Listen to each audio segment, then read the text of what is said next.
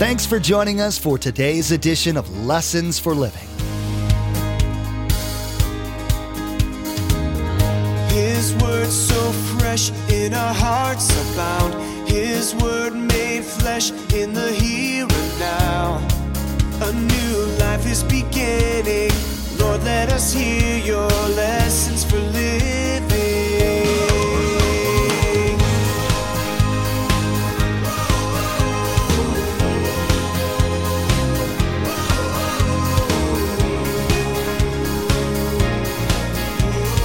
Lord, let us hear your lessons for living. Well, then God said, here's your free choice. You can either serve me or serve self. You can either have selfish ambition or godly ambition. You know the story. You know the deal. They chose self. Immediately when that happened, this reverted. And every person since then is born with a sin nature where my flesh rules. My flesh rules, not God. The Spirit's the last thing we think about. In fact, many people don't even know they have a spirit. You don't have to train a baby to say no. Likewise, you don't have to train your flesh to serve itself. It has done that naturally since the fall of Adam and Eve in the garden. Today, Pastor Mark will teach on the discipline required for man to pursue the things of the Spirit. It is a daily battle to die to selfish ambition and redirect towards the Lord's will. How can you readjust your sights onto God today? He calls for our passions and desires to model that of Christ. Seeking to serve God and others should be the primary things that fuel who we are. Remember, there's quite a few ways to receive a copy of Pastor Mark's teaching. We'll be sharing all that information with you at the close of this broadcast. Now, here's Pastor Mark as he begins his message entitled Redirected Ambition.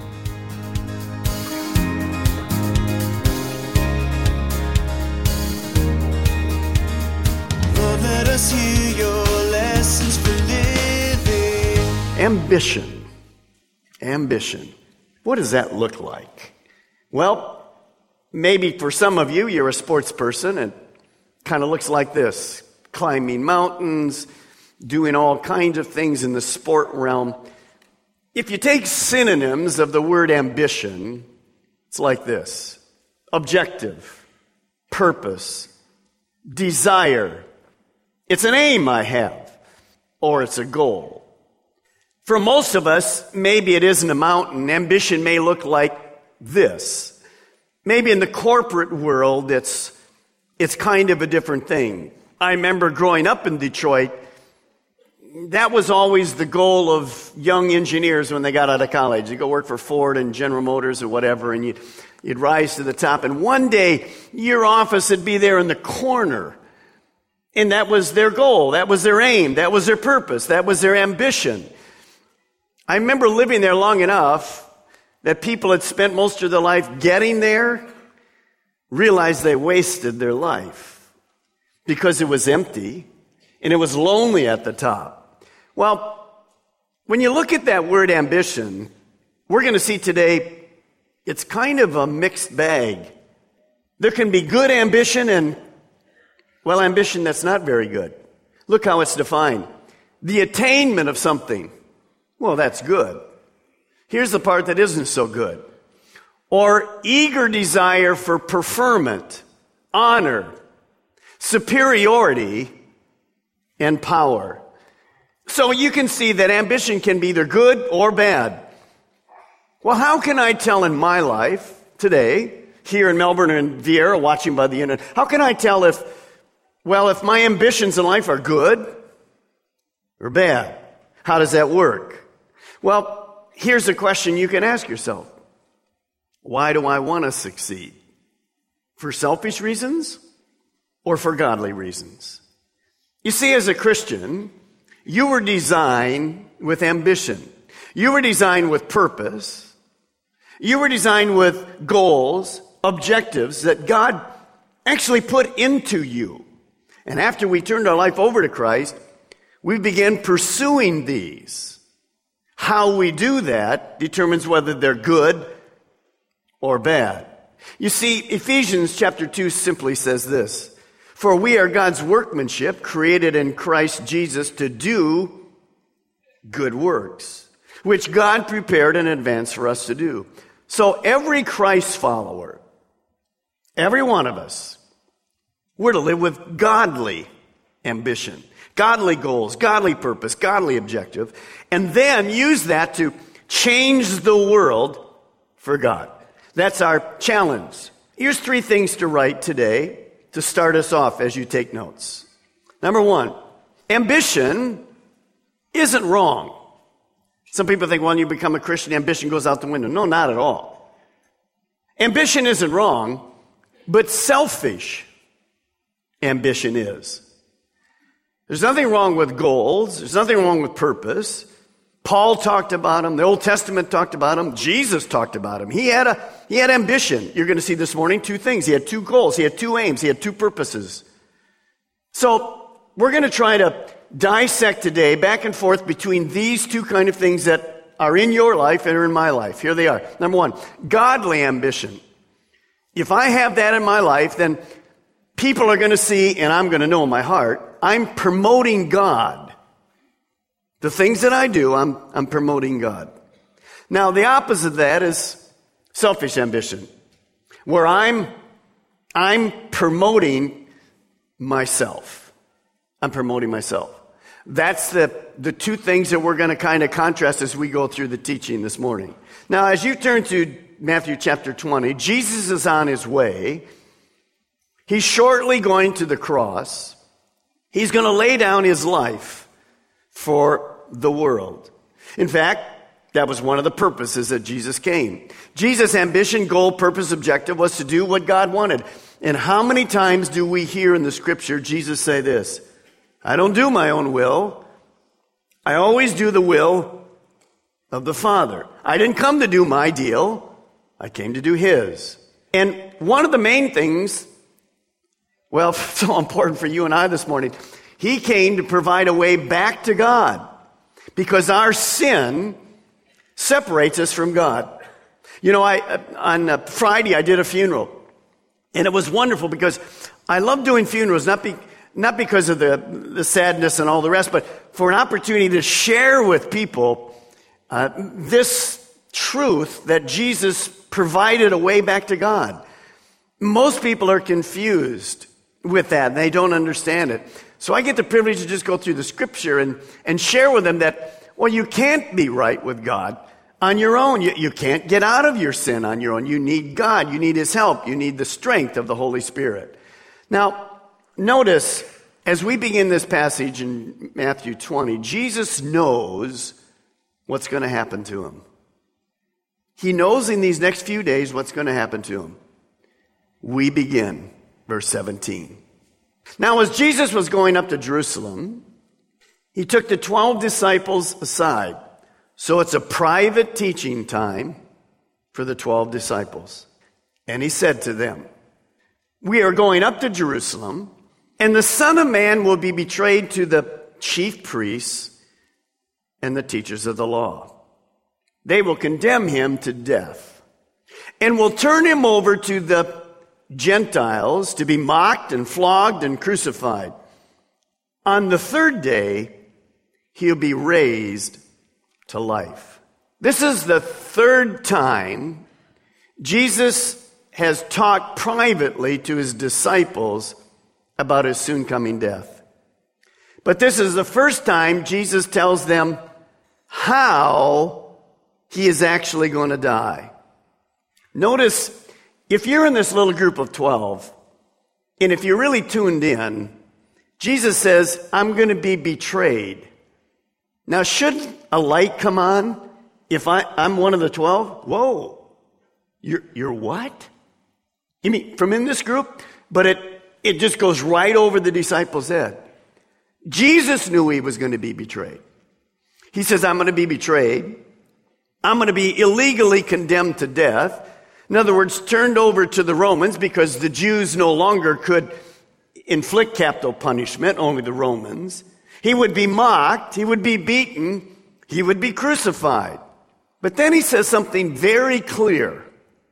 He says to his disciples, after 3 days, I'm going to rise from the dead. Now, amazingly, the disciples don't get it. Well, this is the third time the disciples hear this deal, and they what? They're fanned on it again. They don't get it at all. In fact, Jesus is trying to say to them, here's what's going to happen in the next few days. But they couldn't wrap their mind around it. They just didn't. You see, their Messiah in their mind was this political savior of Israel. And actually, they're going to be right up there because they're on the ground floor of this new administration. They're going to be right up there. They were always thinking powerful earthly kingdom. Jesus all along had been talking powerful heavenly kingdom with crucifixion before it. In fact, it goes over their heads so much that even after Jesus is raised from the dead, his own disciples don't believe it. Who believes it? The Romans, the Jews, because they put a guard at the tomb. Now, I'm praying this morning, and I can't do this. Only the Holy Spirit can do it. Only the Holy Spirit can welcome you, open your eyes, spiritually cause you to grasp what we're going to teach today. I can't do it. Now, I prepared, but God's God, and I'm just me. And so here's an illustration of what I'm trying to get you to think about today. Recently, someone took this picture. I have no idea where they get a snake and do an x-ray, but it's a true picture.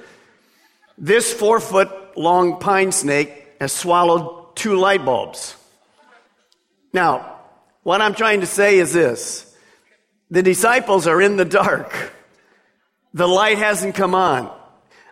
This morning, you're not going to have to swallow 2 light bulbs, but we're going to ask for the Holy Spirit to illuminate your mind as we go through.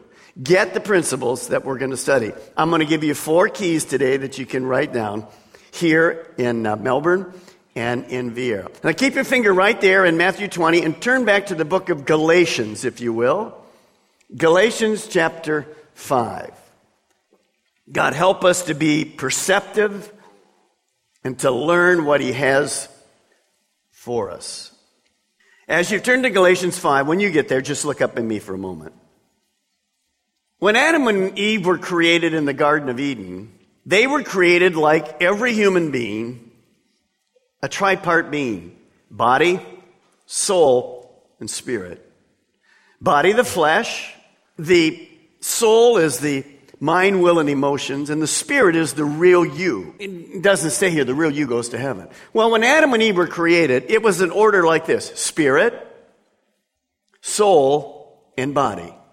The spirit always ruled. That was the way they related to God. They talked with God, conversed with God, did the things God wanted. Well, then God said, here's your free choice. You can either serve me or serve self. You can either have selfish ambition or godly ambition. You know the story. You know the deal. They chose self. Immediately when that happened, this reverted. And every person since then is born with a sin nature where my flesh rules. My flesh rules, not God. The spirit's the last thing we think about. In fact, many people don't even know they have a spirit. Now, when I became a Christian, I said to God, I need help. I'm kind of miserable, can't figure this thing out. I'm guilty. I want peace. God says, fine. Ask forgiveness, which I did, repent. And what happens is, because this flesh was ruling, it reverted back to the way God always designed it. So now, as a Christian, the spirit man is to rule. The spirit man is to rule, and flesh is down here. But there's a little problem. How many know, even if you're a Christ follower this morning, you're still a work in progress? Anybody know that here? Okay. If you didn't, you're definitely a work in progress. What does that mean? Anybody this week, even though you're a Christian, the old flesh man kind of ruled on a couple decisions. Anybody? So, I want you to do this morning, because you got to kind of just remind people where they're at. So we're all equal in this room. And in Vieira, just turn to your neighbor and say, watch it, say this: I'm a work in progress. Just go ahead and tell them right now. Just go ahead. Now, let me give you a clue. If you're married, you didn't need to really say that. Why? Because we all know that. If you're dating, it didn't matter if you said it or not. You're in this love thing up here, and you'll never get it until you get married. So just come in for counseling. We'll give you good counseling. When you get married, then you can understand it. So what does that flesh, sinful nature look like? How does it work? Before we read in Galatians 5, I want you to write this statement down. It's very important. In fact, you could write it in your Bibles at Galatians 5. It says this: while we are doing good, remember evil still lives in us. You see, when I became a Christian, my sin nature didn't go away. It just now is subjected to the Spirit of God. But it can rise, and that's 1 Corinthians chapter 3. The carnal Christian operates out of the flesh. Romans 8 says, if I operate out of the flesh, I can't please God. So I'm a work in progress, you're a work in progress. And we have to make sure that as we're doing good, there's still this battle in me. And you're going to see that with ambition so clearly today.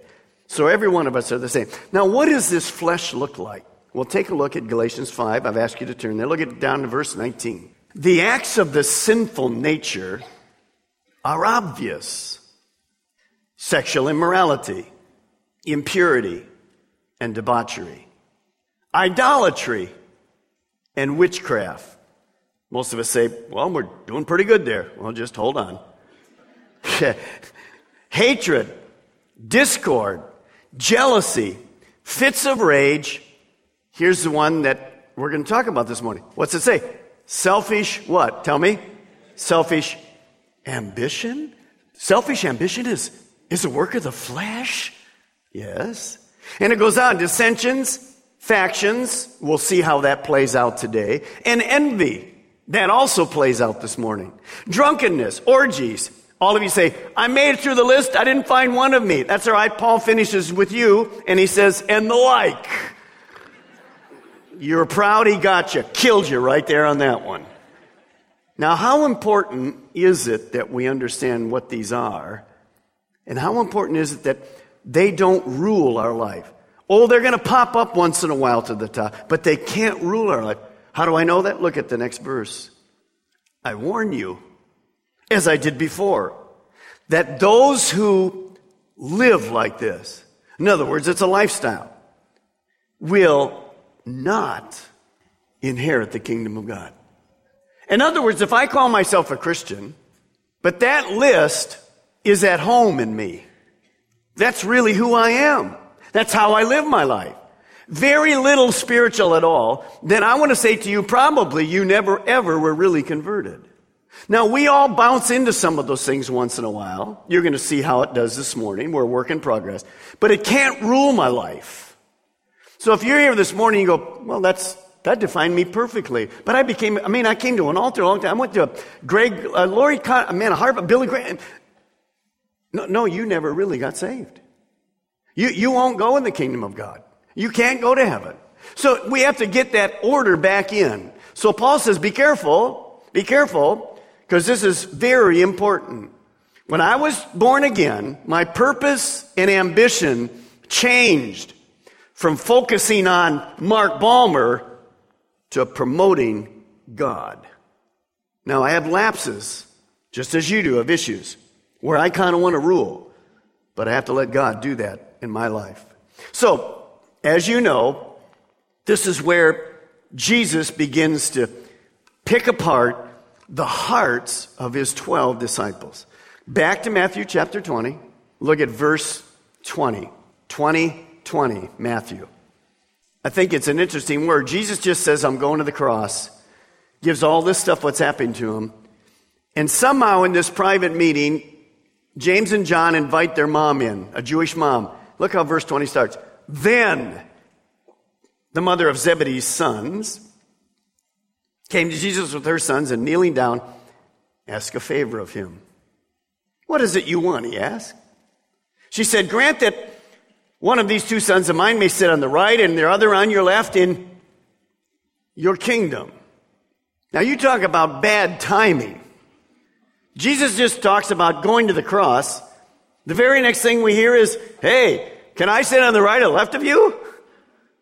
Salome, the mother of the sons of Zebedee, the sons of thunder, James and John, she comes and asks a favor. It's very interesting. Not only is the timing wrong, but of course the whole question is wrong. But remember, Jesus had relationship with his 12.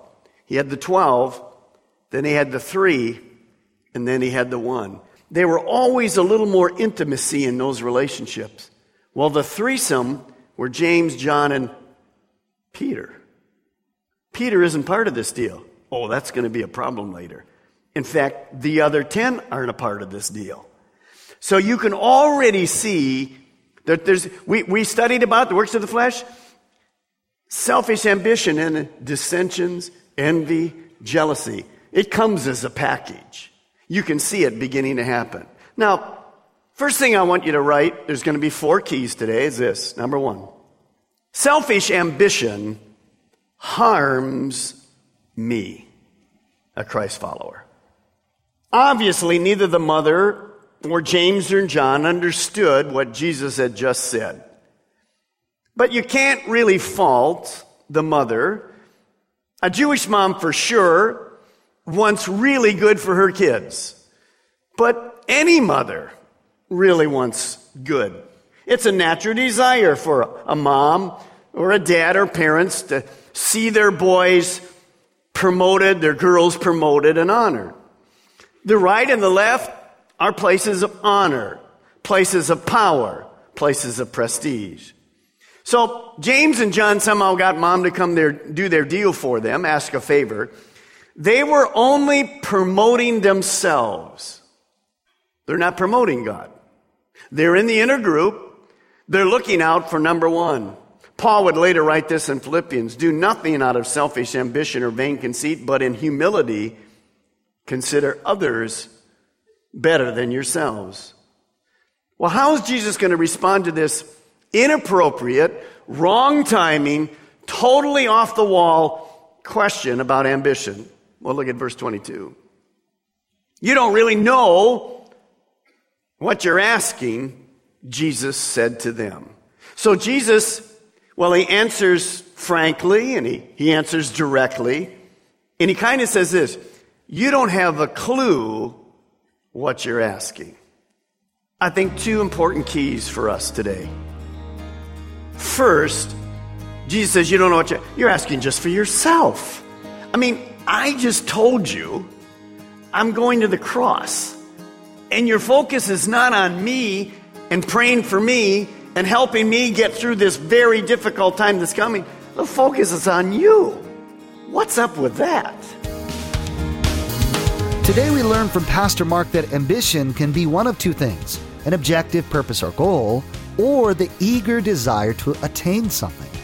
We saw that ambition itself is not wrong, but when selfish ambition creeps in, we start to have problems. We must strive for godly ambition, where our purpose is to promote Him and His kingdom. Only then will we get to experience the fullness of life spoke of in Scripture. Thanks so much for joining us today. Pastor Mark will continue to go through this series in the next edition of Lessons for Living. To add today's message to your study library, simply log on to lessonsforlivingradio.com and select the Order a Message option from the main menu. The cost for each CD is $5, and that includes shipping. Again, to place an order for a CD, simply log on to lessonsforlivingradio.com and select the Order a Message option from the main menu. What is so wrong with a little selfish ambition anyways? In the next edition of Lessons for Living, Pastor Mark will teach that not only is it harmful for you, but it can be harmful for those around you as well. Selfish ambition breeds disorder and pride. We're called to be like-minded and of one accord. When we're operating with godly ambition, unity flows in the church and God blesses the diligence of His people. Well, that's all the time we have for today's broadcast. From all of the production team here at Lessons for Living, we want to say thank you for tuning in, and may God bless you. Together, let's do life right.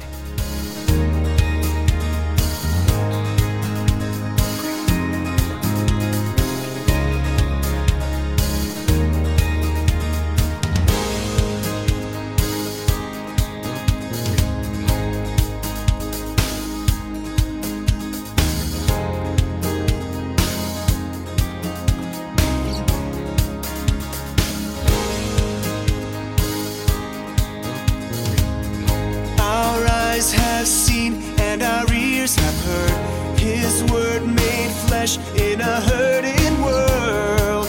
A new hope he is giving. Lord, let us hear